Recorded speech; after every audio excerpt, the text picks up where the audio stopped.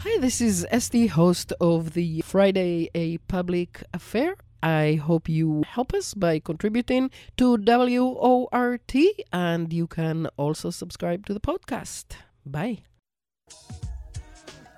6'6" above sea level. I grab the mic because I like to take you to another mental level. Low power frequency radio modulation. The big sound from underground, another pirate station. No change without struggle. No one in power ain't giving up nothing. No change without struggle. No one in power.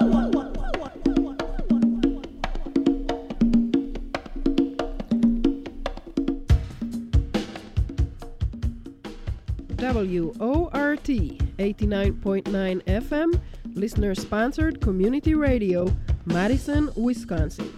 And hello, welcome to A Public Affair. I am STD Noor. Maybe our motto has never been more correct than today. No change without struggle. No one in power ain't giving up nothing.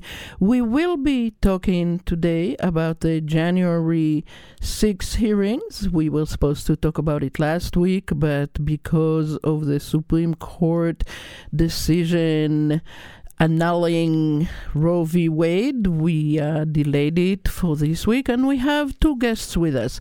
Chris Walker is a news writer at Truthout. He is based out of Madison. He focuses on both national and local topics since the early 2000s. He has produced thousands of articles analyzing the issues of the day and their impact on the American people. And thank you, Chris, for joining us today. And John Alsop is also with us. He's a freelance journalist whose work has appeared in the New York Review of Books, Foreign Policy, and The Nation, among other outlets. He writes the Columbia Journalism Review's newsletter, The Media Today. And thank you, John, for joining us today, too. Let's start with you, Chris, since you can be with us for only the first half hour. What has or have been your main takeaways from the hearing so far? So my main thank you for having me. So my main takeaway from the hearing so far is that the committee is really trying to show how much of former President Donald Trump's involvement in the weeks preceding the January 6th Capitol attack and on the day of the attack itself, how much influence he and his allies have really had on the people who eventually did attack the Capitol, and also to showcase how much behind the scenes they were essentially attempting to overturn the results of the 2020 presidential election, which of course he lost. They've really showcased to a great deal how people surrounding Trump were telling him every day that, you know, he was wrong about election fraud claims, but in spite of these people telling him these things, he kept pushing it anyway, pushing for the Department of Justice to investigate these false claims of fraud, and even going so far as to try to find ways to install people beneficial to his cause into the DOJ, into positions of power there. And why do you think they feel or think that that is such an important point? Do you think there is a hope there that he will be put on trial, or what do you think is the game play here? Sure. So what I really think is that the committee is really trying to make the case that what Trump did was criminal. I really do believe that that's what they're attempting to showcase here. Obviously, there is some disconnect between the committee members themselves. Some of them have said they are not sure yet whether they're going to make a formal ask of the Department of Justice to investigate Trump further, or to charge him, or make formal calls for his being charged. Whereas some other committee members have said that they're not going to do that, and they're going to leave the Department of Justice, leave it up to them to decide what to do. But ultimately, they are laying out the foundations for a case to show that not only did Trump know that his allegations were wrong, but also that Trump's actions directly led to the attack of the Capitol building and the attempted usurping of the election results. And let me ask you one more question before we go to John. So let's say that they succeed. Let's say that the DOJ takes it over. Let's say that there is a trial, which I'm thinking about what even just putting him on trial might bring about, considering the many people who still support him. And let's say that he is found responsible for the coup attempt, and even that there is a decision for him to be incarcerated for, let's say, 2 years or whatever. Sure. What happens then? What happens after he gets that charge? Or if he's convicted, it's really anyone's guess about what happens after that, really. Obviously, if he's on trial or if he is ultimately convicted, he cannot run for president, although he might try even behind bars if that happens. Who knows?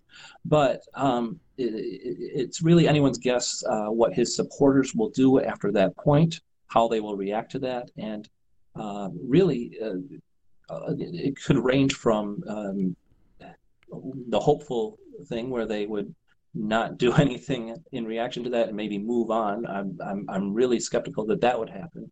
I would actually believe that they would try to find ways to undo that, or I could even see a scenario where certain actors might take different kinds of actions that would be criminal themselves. Yeah. Well, John, let me ask you the same question, the same original question. What is your main takeaway so far from the hearings? Well, thank you also for having me first. Madison is one of my favorite cities. I have a couple of friends there, so I've been on a number of occasions. So it's great to be talking with you. I guess I've been following the hearings mostly through a media lens, because I've been writing about them for the Columbia Journalism Review's daily newsletter, which I write. I think politically I would share a lot of Chris's takeaways, so I won't kind of reiterate those. But from a media point of view, I think it's really striking how well the committee has laid out its case and how thoughtful I think it seems to have been about the best way to communicate, sprawling but ultimately quite simple when you boil it right down, set of facts in the modern media environment. It really shouldn't take committee hearings like this to convince the entirety of the American people that something terribly wrong happened on January 6th. Really, it should be enough to have seen what we all saw with our own eyes, that Trump obviously tried to lead a coup attempt over a period of months, and then obviously culminating in the insurrectionary violence of that day. But yeah, the committee is obviously trying to lay out what happened, both introducing new details, but also kind of putting everything that's known about that day into a kind of coherent narrative for people who maybe don't pay so much attention to the news all the time, or people who might be sort of skeptical of the political case that's been made about that day to this point, but who are sort of still maybe convincible, aren't so much in Trump's corner that they sort of completely made up their minds and think the whole thing is a hoax and a witch hunt. And I think you also have to kind of be prepared for media coverage when you're a committee kind of putting on this type of these types of hearings. You have to be prepared for the media to judge it as a spectacle and on the basis of optics, which again I think is a shame, but which is just a reality of how these things work. We all remember when Robert Mueller went to Congress to do a hearing a couple of months after his report came out. He was perceived unfairly, I think, as being sort of doddery and old and unconvincing, and not maybe across the detail of his report, which was never really his job to perform it in a kind of spectacle sense. But he was savaged in the press after that for not making his case strongly enough. And I think if the committee had been seen to put on hearings that were boring or overly technical or sort of mired in partisan sniping, then I think that the reviews would have been very harsh and maybe the mainstream press would have told people to stop paying attention. As it is, I think they've put on hearings which seem to be incredibly tightly organized. You don't have, hours and hours, as you often do at these events, of different congressmen getting on their high horse and trying to steal the limelight. It's usually one or two members of the committee per session who's been focused on laying out a kind of chapter of the case. As several people have noted, they sort of have pursued a narrative arc through the hearings as a whole, laying out different chapters of the story and then kind of tying them together. And obviously, whatever the reasons for having the surprise hearing that they held this week, and it seems like there could be a few reasons why it was organized at the last minute, the effect of it certainly was that it grabbed people's attention because it was almost like a surprise episode of a TV series dropping, right? So I think they've been very clever about tying everything together in a very sophisticated way, not abandoning the format of the congressional hearing so much that you lose all of the kind of gravitas that goes with that format. But at the same time, abandoning the bad bits of the format in a way that means it can kind of reach out to people who might not normally sit and watch a standard congressional hearing, while at the same time, I think, innovating enough and dropping enough new information to keep the more reactionary, optics-obsessed elements of the political media interested. So I guess my takeaway from the prism through which I've been looking at this is that they've done a really solid, inventive job with laying out what happened so far. Yeah, they seem to be more sophisticated than the usual non-spectacle, really, I think, of congressional hearings. How do you explain that? Well, I think one thing that's been immensely helpful is that they're all on the same page, right? I mean, there was a version of this committee that we could have seen which had a bunch of Republican members on it whose sole job there would have been to derail the whole thing on behalf of their party's leadership, who want to either downplay January 6th or completely excuse it. Obviously, we saw that when the idea of an independent bipartisan commission to investigate January 6th fell down, there was some debate as to what the House committee that would replace that commission would look like. The Republican leadership in the House put forward a bunch of people to serve on the committee, some of whom were arguably complicit themselves in the events of January 6th. But certainly would seem to be the sorts of Republicans who are interested in spinning it for their own partisan ends. Nancy Pelosi said no. The Republicans basically pulled out of. They said, this is not going to be our people. If we're not going to get to put our own people on the committee, then we're not going to have anything to do with it at all. And so the Democrats in the end had complete control over the composition of the committee.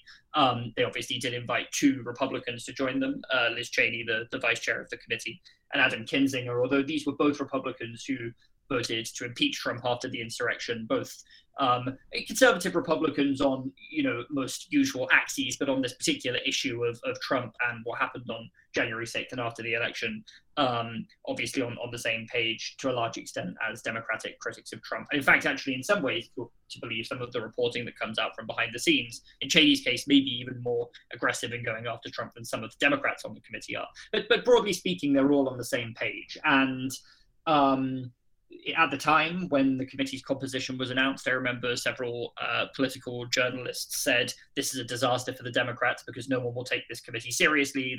They screwed up the chance to have a bipartisan reckoning that would reach out into the country. I thought that was ludicrous at the time because the sorts of people the Democrats had said the Republicans couldn't appoint to the committee were people whose sole purpose would have been to tank the committee's work, which means there's no point having them on the committee. But there was this narrative among the kind of bipartisanship-obsessed political press that this would lack legitimacy. But actually what that composition has allowed them to do is, as I said, all be on the same page. So rather than having hearings where you have a Jim Jordan or whoever, or Devin Nunes, interjecting every 5 minutes with procedural points and diversionary questions and self-serving rants, as you saw with many of these types of hearings in the Trump presidency itself. You've had they've all been on the same page, and so they've been able to kind of tightly script where they're going with these hearings and turn them into, as I just described, sort of TV sessions, almost episodes of a series in and of themselves. They've had that narrative control. And so in the end, and by the way, I think they also do have some, if you care about bipartisan credibility, I think they do have that because almost all of the witnesses they've heard from have been Republicans who were around Trump in the run-up to or on January 6th. Cheney has taken a really leading role in prosecuting some of the questioning at these hearings. So I don't think they've sacrificed any sense that Republicans are fully involved in this process, but they've done it on their own terms. They've done it in a way that doesn't distract or sort of start from a place of denying or fighting over the very basic facts of January 6th. But they've been able to sort of control the storyline of the way these hearings have been put forward. And I think that's been an immense benefit compared to the partisan, ugly food fights that these things can often turn into. Yeah.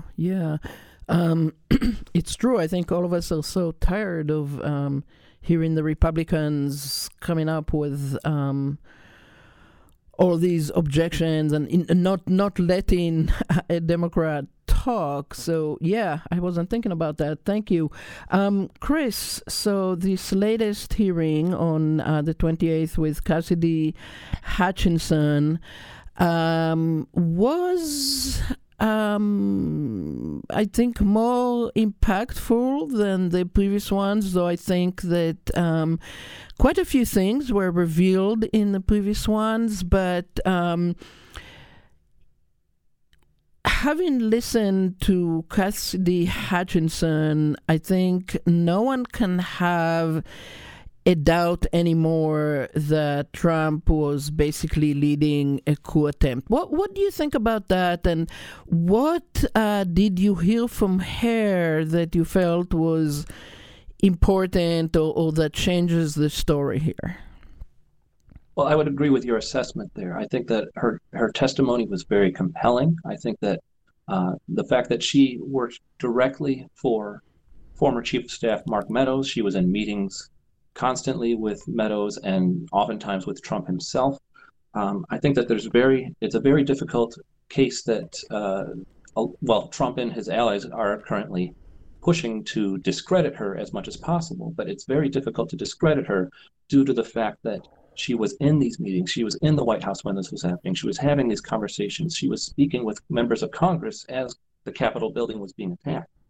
So a lot of attention has been put on some of the things that she talked about. She talked about, the major thing that I think that I've been seeing on social media shared is him throwing his sandwich against the wall of the White House when he got told that the election was not rigged. But that's not the main takeaway that should be heard here. The main thing that I heard from Cassidy Hutchinson was the stories of her telling about how Trump was upset that members of his mob of loyalists, when they were outside the White House, they were being told they couldn't enter the rally that he was holding there because some people were armed, frankly, with weapons, armed with rifles, guns, things like that. And when Trump heard that, he was furious, and he said things like, these are not the people, they're not here to hurt me, let them in. And I think that was one half of the story there, because the other half of the story is that Trump wanted these people to go to the Capitol, right? So they wanted to go to the Capitol. He knew that some of the members of this mob was armed, and that frankly did not matter to him. And that just showcases more evidence that this was a planned attempt to influence Congress, influence Mike Pence specifically, to agree to overturn the election, even though he didn't have those constitutional powers to do so. I'm also taken aback by how, calls for the 25th Amendment were mentioned after the attack happened. And we already knew that, but to the extent that Hutchinson described them, it was a much deeper conversation between principals in the White House than we previously knew. And I think that really goes to show, again, more evidence that people in the White House knew what Trump did was wrong, and they knew that what he did was possibly illegal. Mm-hmm. And one of the things that I found most shocking, even though it wasn't really new, but his support that we now heard from Hutchinson that he did really support hanging Mike Pence.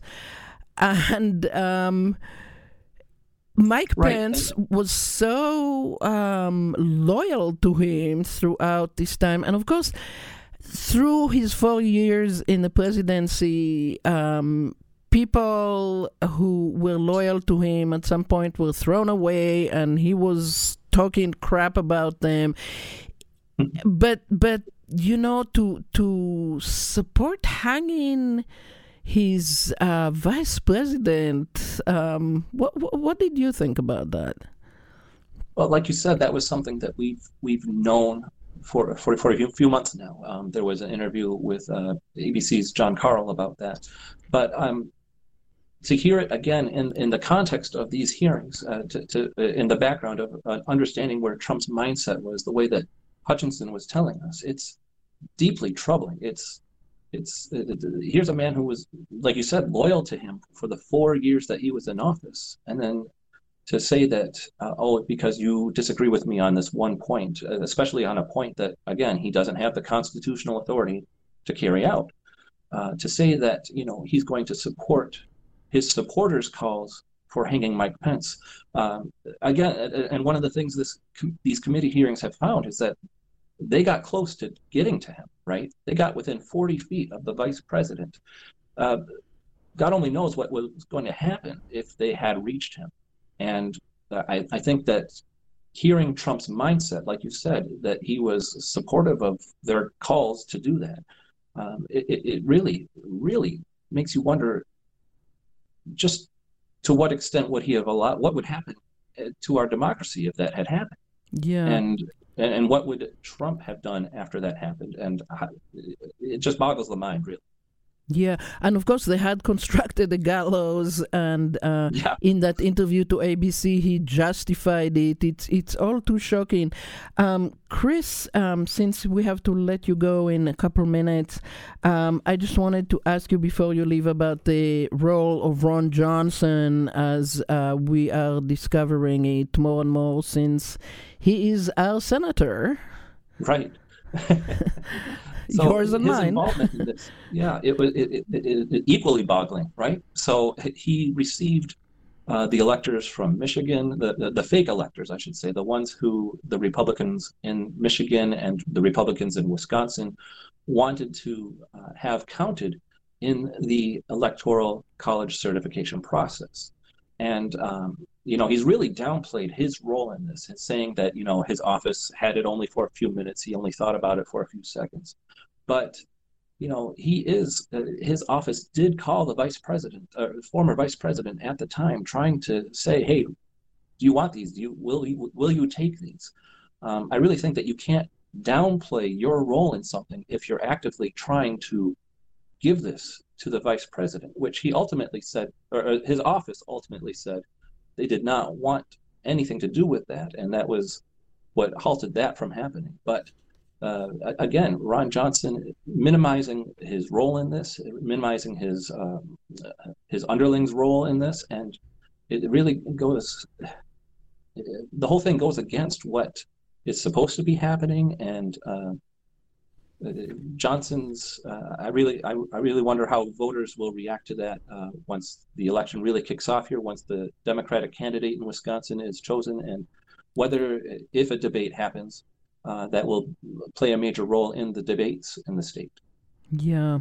Well, Chris Walker, right here from Madison, he is a news writer at Truthout. He produces a lot of articles for them. Thank you so much, Chris, for joining us today. Appreciate it. Bye-bye. Appreciate it. Thank you. And with us is still John Alsop, freelance journalist. He has written for the New York Review of Books, Foreign Policy, The Nation, and he writes the daily newsletter of the Columbia Journalism Review, The Media Today. And I want to ask you, John, about the hearing with Cassidy Hutchinson. You wrote, I think, in your latest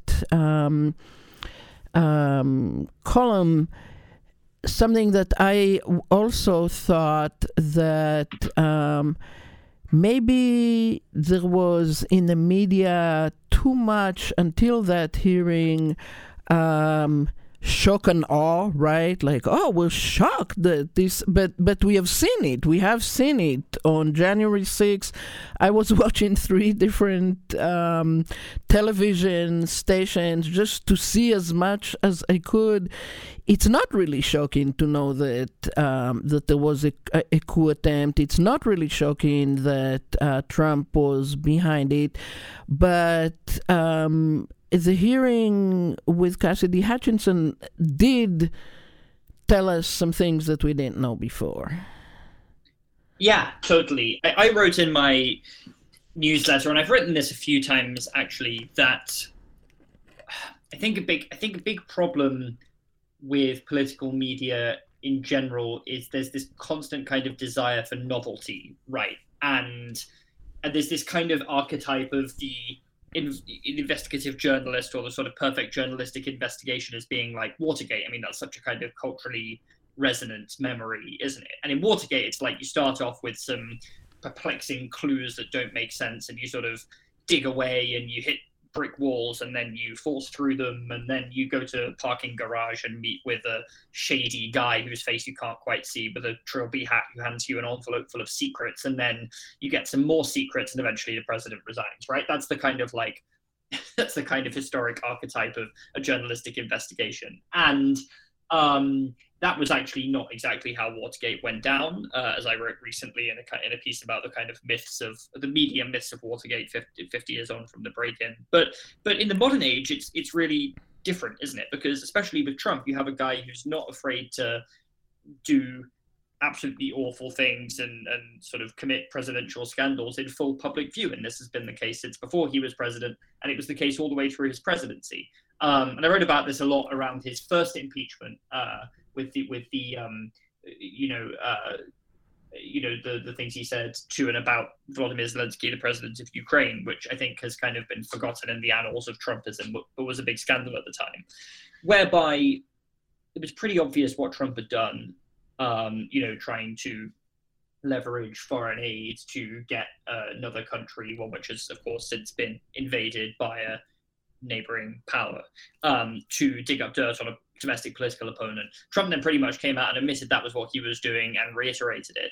And this was really clear in the media coverage. But then as the story dragged on, it was kind of like, well, what more do we have? And it seemed like a lot of the coverage kind of drove down these cul-de-sacs where it became kind of conjectural, whereas actually the kind of basic behavior at issue, the basic behavior he was impeached over, had been really obvious from the start. And I think here you have that on steroids, right? You have a president who lost an election very clearly, spent months refusing to accept that he'd lost, spouted the most appalling lies, publicly endorsed and sort of obviously behind the scenes was trying to maneuver these clearly unlawful and astoundingly kind of undemocratic tactics to overturn the result, and who then went to the ellipse, gave a kind of blood and thunder speech inciting a mob of people to storm the Capitol. And then they did. And that was really obvious. And I worried going into this story that the kind of media thirst for new details would lead to could lead to a situation again where if the January 6th committee didn't come with new details, then the kind of story we already knew would be implicitly at least devalued. Whereas actually the story we already know is extremely shocking, extremely damning, and extremely scary. The President of the United States refused to accept a fair election result and then tried to overturn it. We know that. And over the months, I think, leading into these hearings, you see these books coming out and these news stories coming out with really important details about what was going on behind the scenes between election night and January 6th in Trump world. And I think, all those new details are really important to find out so that we can build a full historical record of what happened. But very often they've been sold in the media as stunning new revelations, or, this was much worse than we thought. And actually, my reaction has very often been, well, what we thought and what we knew was that the president incited a mob of his supporters to storm the Capitol to overturn an election result he didn't like. So I don't really see what can be much worse than that. That's pretty much as bad as it gets, right? And so a lot of these details from behind the scenes of like, well, Rudy Giuliani said X to Y person in secret. It's like, well, Rudy Giuliani was saying all manner of absolutely unhinged things in very public forums at that time. I think the bar to truly say this was worse than we thought has to be set very, very high. And I think that because political journalists like novelty and scoops, very often you'd see reporting which claims to surpass that bar when it didn't really, in my opinion.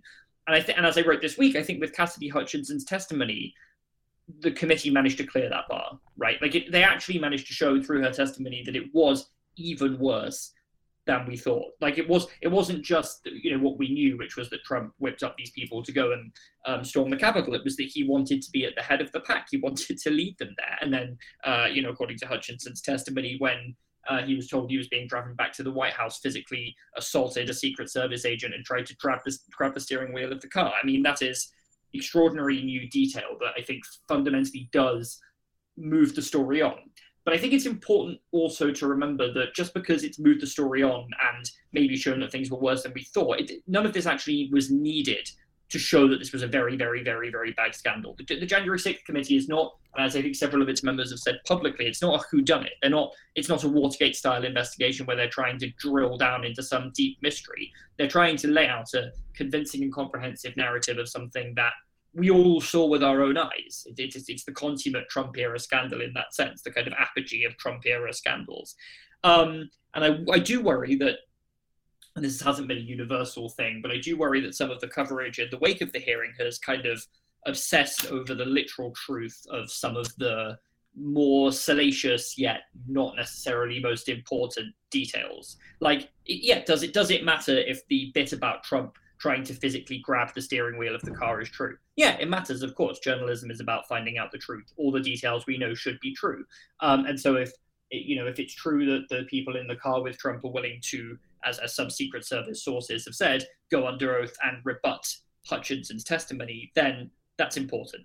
But it's nowhere near as important as the fundamental truth, which again we all saw with our own eyes. And it's not important as the fact that Trump was apparently in that car ride. No one is disputing that on that car ride, when he was told he wasn't going to the Capitol, he was absolutely furious. I mean, like, the thing about grabbing the steering wheel is a very colorful and resonant and shocking detail, but it doesn't change the fact, whether he did or not, doesn't change the fact that he was trying to lead the mob to the Capitol. That's the story. And I think that some of the coverage I've seen has got bogged down in whether that detail is true and then tried to draw these very editorialized conclusions about how if it's not true, it's a terrible blow for the committee and it calls the whole testimony into question. I just think that's rubbish. And I think that people need to keep their eyes very much on the prize here, which is we saw what happened with our own eyes. Sure, it's important to have that laid out and to get new details where those exist. But I think we have to be mindful of that really high bar for what we already knew. I've seen a lot of discussion of ketchup on the wall, which again, visually it speaks to us, but that's not the most important thing, right? That's far from being the most important thing. I want to invite our listener to join the conversation if they have relevant questions or comments. 608-256-2001 extension 9. You can also join us on social media at Word Talk on Twitter, A Public Affair on Facebook. We don't have much time, so if you want to join us, you might want to do it soon. Last week we got a really big and important question at 3 minutes to the hour. So that person did not get to ask his question. So you mentioned the Watergate hearings, the Watergate situation. It is the 50th anniversary, which is very interesting timing-wise.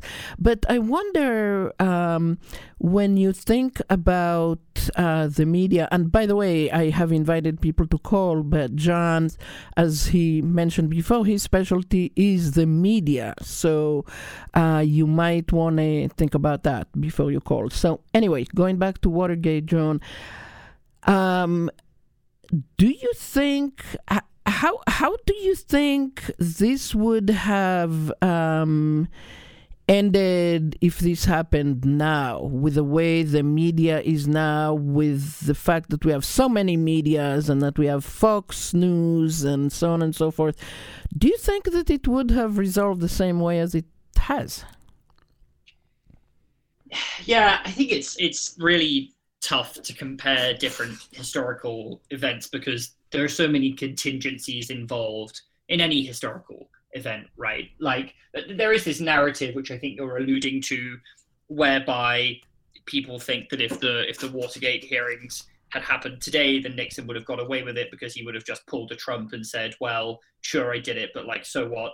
I don't care. My supporters love me. I'm not going to resign. Screw you. Try and impeach me. And, you know, the House and Senate would have managed to not remove him from office because there would have been too many Republicans too scared of what Fox News might say about them. That's the kind of narrative, right? Like, the back then we had two strong political parties that had enough members that valued the truth and sanctity of institutions to kind of force accountability on bad actors, and then we had a media environment with 3 networks and a handful of major national newspapers, so they could kind of inform the debate with a shared version of the truth, not sort of muddied by online misinformation. And obviously the implicit argument there is that now it's completely different because you do have Fox News, you do have all sorts of online streams of information. There isn't this kind of quote unquote shared set of facts, and that in that environment Nixon would get away with it. I think certainly true to make those comparisons between the information ecosystem today and back then, but I think it's a bit muddier than that. I think that you have to remember that Nixon, if things had broken slightly differently, may not even have had to resign in the early 1970s, right? Like, just it was not a necessary condition for his resignation that there was this kind of shared set of facts bounded gatekeeper-heavy media landscape. Lots of other things had to fall into place too, and with perhaps just the coverage of the Washington Post, for example, and without the kind of parallel congressional and Justice Department activity, you might have arrived at a situation where Nixon didn't feel he had to resign. So things could have played differently back then. And I think on the other hand, someone like Nixon could have a kind of Trumpian impulse to just bluff his way through today. But then it's a hard comparison to make because Trump's whole incentive structure is I can do whatever I want pretty publicly and my supporters won't care and I'll get away with it. Whereas the kind of crux of Nixon's behavior was extremely paranoid, extremely secretive. And so, I think it can be hard to kind of draw clean conclusions. But I certainly think that it's fair to say that the information ecosystem today is a lot harder to unify around sort of certain established sources of information, and that does provide an opportunity to people who can weaponize dissent and disinformation online. I think the flip side of it very quickly is that it's all well and good to have a common set of facts defined by a relatively few gatekeepers, but that has downsides too. And while the internet has introduced, floods of disinformation and divisive and toxic content, it has also allowed people whose perspectives should be heard in the media ecosystem, but perhaps weren't in an era when, 3 networks were run mostly by old white straight men. It's allowed other people to have a say too. It has been democratizing in that sense as well. And as I wrote recently, we remember Watergate as a journalistic triumph, investigative journalism bringing down the president. In fact, the Watergate break-in happened in the sort of early summer of 1972. By all accounts, large kind of gatekeeper media organizations, not all of them, but some of them did actually drop the ball on the story, did false equivalence it, didn't cover it as aggressively as they should. And in 1972, in the kind of relevant comparable election to Trump's re-election effort in 2020, I guess, Nixon won an absolutely storming, huge victory. And it was only a couple of years later that the scandal reached its denouement and he resigned. Trump did not win re-election. So again, I think it's a textured comparison and there are things that are definitely fair to compare there, but I don't think it's as easy as saying Nixon wouldn't resign today and Trump would have had to go back then. I think you have to take a lot of contingencies and pluses and minuses into account, and I think it's hard. It can be hard to do that sometimes. Yeah. Let me ask you about something that you have to do for your job, and I thankfully don't. Fox News, its role during the coup attempt, since and currently at the hearings, what are they saying? What do you hear from them? What do you see there? What's interesting, I think, about Fox's coverage of the current hearings is that they refused to carry the first one live when it was in prime time. They broadcast it instead on the Fox Business Network, which is much less watched than the main Fox News channel. And instead, they had their kind of regular dose of Tucker Carlson and Sean Hannity, who kind of had a live feed of the committee in one corner of the screen while they mocked it as a pointless sneery, elitist witch hunt over the top of it. Since then, all of the hearings, though, have been in the daytime, and I believe that Fox News has broadcast them all as they've happened. And the commentary around it has had a kind of different tenor. There were some comments from the Fox anchors who were hosting the surprise Cassidy Hutchinson testimony this week, for example, along the lines of, wow, actually, this is a big deal. Maybe this does kind of move the needle. Then, of course, you go through to the evening, the opinion hosts come back on and they say it's all a load of nonsense and they're, the most watched people on Fox News. Another thing that's interesting is that while Fox has broadcast these hearings that happened during the day, it seems pretty clear that their audience is just turning off. The audience going up until the beginning of the hearing will be pretty much what it normally is for a daytime Fox audience. Then it will fall off a cliff, and then viewers will kind of percolate back and then come back strongly into the evening opinion programming. Whereas the effect has generally been the opposite on CNN and MSNBC, which have gained viewers during the hearing. So, they have broadcast them, but it seems like a large portion of their viewership have decided they don't care and their minds are not going to be changed and are just sort of switching off. What I think is potentially more interesting, or as interesting, is some of the other conversation on the right, which is that you see the editorial board of the New York Post saying that Trump should not run again. You see the editorial board of the Wall Street Journal saying that Trump was in the wrong on January 6th and shouldn't run again. I can't remember what it was, but the New York Post's headline about Trump after the Hutchinson testimony was pretty damning on its front page. I mean, these are other arms of the same Murdoch media empire, and it seems like they're sort of, it's not something that's come completely from nowhere, but they're sort of using these hearings as an opportunity, I think, to exercise a pretty hard pivot to someone else should run in 2024. And you hear other sort of previously Trump adjacent or at least Trump curious Republicans saying that, couching it in the language of electability maybe, but saying, Trump won't be electable in 2024 after this reputational damage. Now, none of these places are prized for people are prized for their intellectual consistency and honesty. So we'll have to wait and see what happens if and when Trump does stand again. I imagine these kind of weather vane type people could very easily swing back in a violently different direction. But it is interesting to see, at least for now, that there are kind of cracks in this broader right-wing media armament for Trump, even if the Carlsons and Hannitys of the world, who perhaps have the most influence, still seem to be pretty keenly on board with trashing whatever the committee says. Yeah. So Pence is running for president, or so it seems. We do have a question from a listener. I don't know if you can answer it, but he's asking: have Trump and Pence reconciled at this point, or are they still at odds? Do you know? I don't. I think the answer is pretty. I can't imagine that, but still at odds. Yeah. I think that. Yeah. I think they are.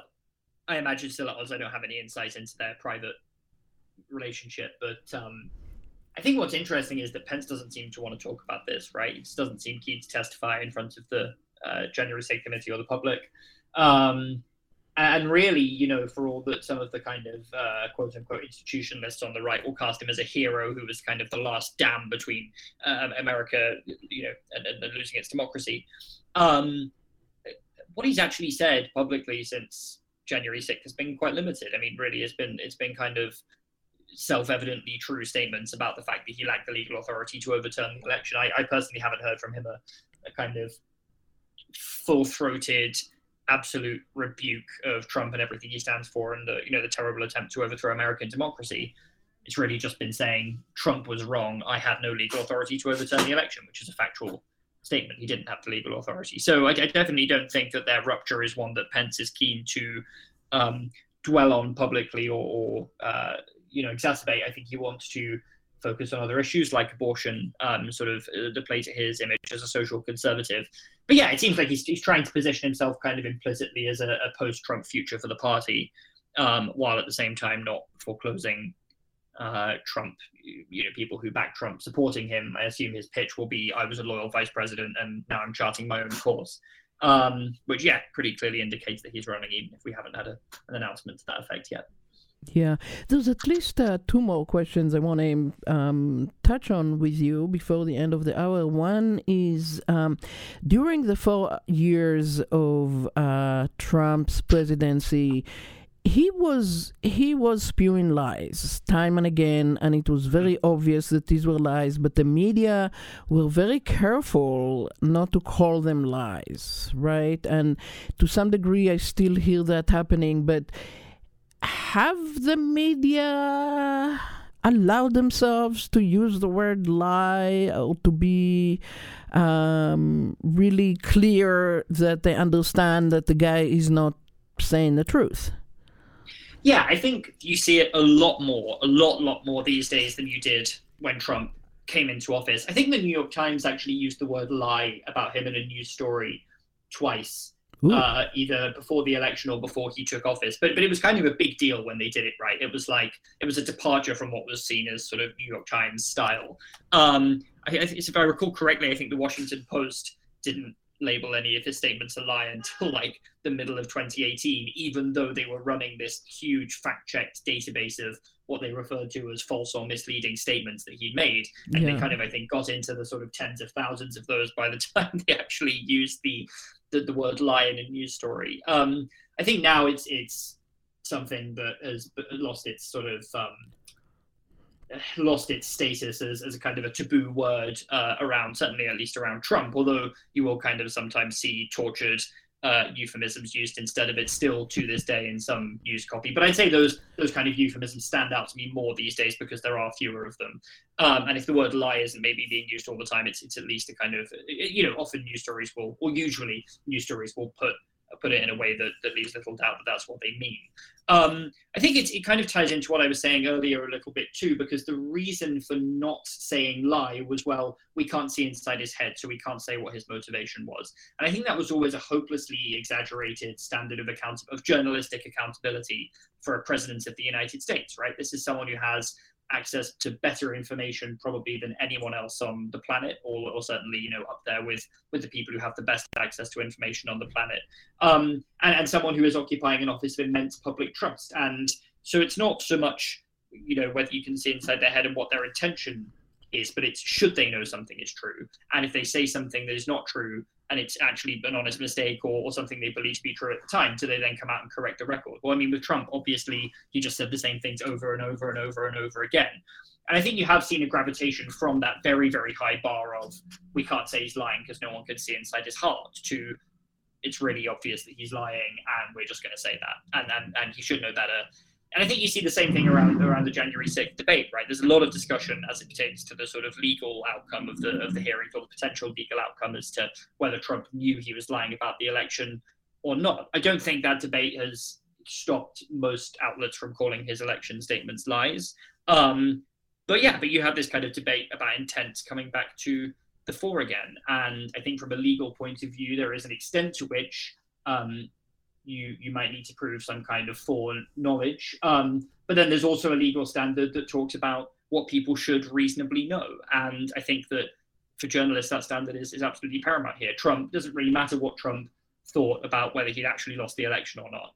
His behavior was completely unhinged and unacceptable. And ultimately his actions and then the actions that were inspired by him don't depend on knowledge or foresight, really. I mean, I think that the committee has laid out abundant evidence to suggest that he did know this was all a load of BS and went ahead with it anyway, which might be legally important. But I think it speaks to a better, more realistic standard of accountability for any president that we're sort of talking in terms of his election lies being lies, regardless of what was in his soul. I think it does show maybe that some progress has been made in 5 years finally. Let me ask you the other question that I really want to make sure that we cover. And the question is, do you feel that the media have been doing their job in covering the hearings? And I'm thinking, for example, about the start of the war in Ukraine.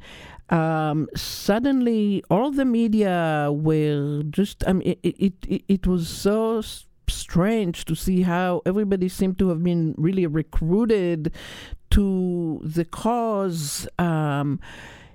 in a way that they didn't do about, of course, the wars that the United States has declared on pretty much everywhere in the world, or other wars that are happening right now that most Americans don't even know about. But suddenly, everybody that I know is talking about Ukraine, cares about Ukraine, and the media just hammer it endlessly.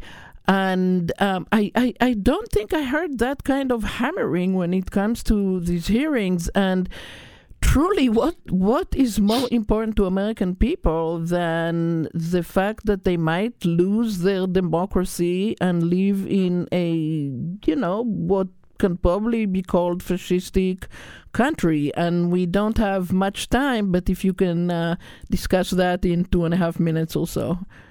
Mm-hmm. I think it's a different type of story to the Ukraine and foreign intervention more generally stories. I certainly think while I think that covering what's going on in Ukraine is extremely important and a lot of the coverage has been really good, I have written about this, and I would agree with you to an extent that there has been a glaring disparity between coverage of that and coverage of wars elsewhere in the world, including wars, that America has no involvement in, but certainly also conflicts that they have had some involvement in or direct involvement. But I think maybe those stories are best compared against each other and maybe not against the hearings, just in the sense that, again, we're not dealing with a mystery here. We're not dealing with something that happened overseas. We're dealing with a very, very visible assault that everyone knew about, that everyone saw at the time, that was like a huge defining domestic politics story, and in many ways has remained so. That's, of course, not to say that, and I think it is important to note that while I'm saying that we should be very clear that these hearings don't actually need to happen to establish what happened that day, it's not some kind of mystery, they are important to a broader process of accountability, and they are important for laying out what happened and bringing it back to the top of the news cycle and in a way that maybe it's true to say that the actual assault itself kind of did somewhat recede. But I think actually that has mostly been the case across the major news outlets, the sort of fact-based news outlets that I've been following. I think all of the major networks have taken the hearings, have had special programming around them.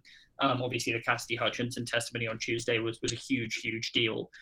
I guess my bigger concern is that while there has been a lot of coverage, it doesn't kind of get dragged down this road where we're sort of trying to uncover some new mystery about January 6th, where we're very clearly situating everything we're learning and everything we're relearning against a kind of very, very clear backdrop that we all know what happened and we all know who did it in the broadest sense of the term.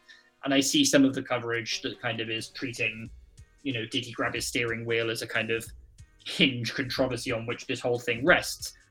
I think that's maybe my concern more, that we're seeing kind of any avoidance of the story. I think it's been a pretty huge story across, across most of the media that I consume. Sorry.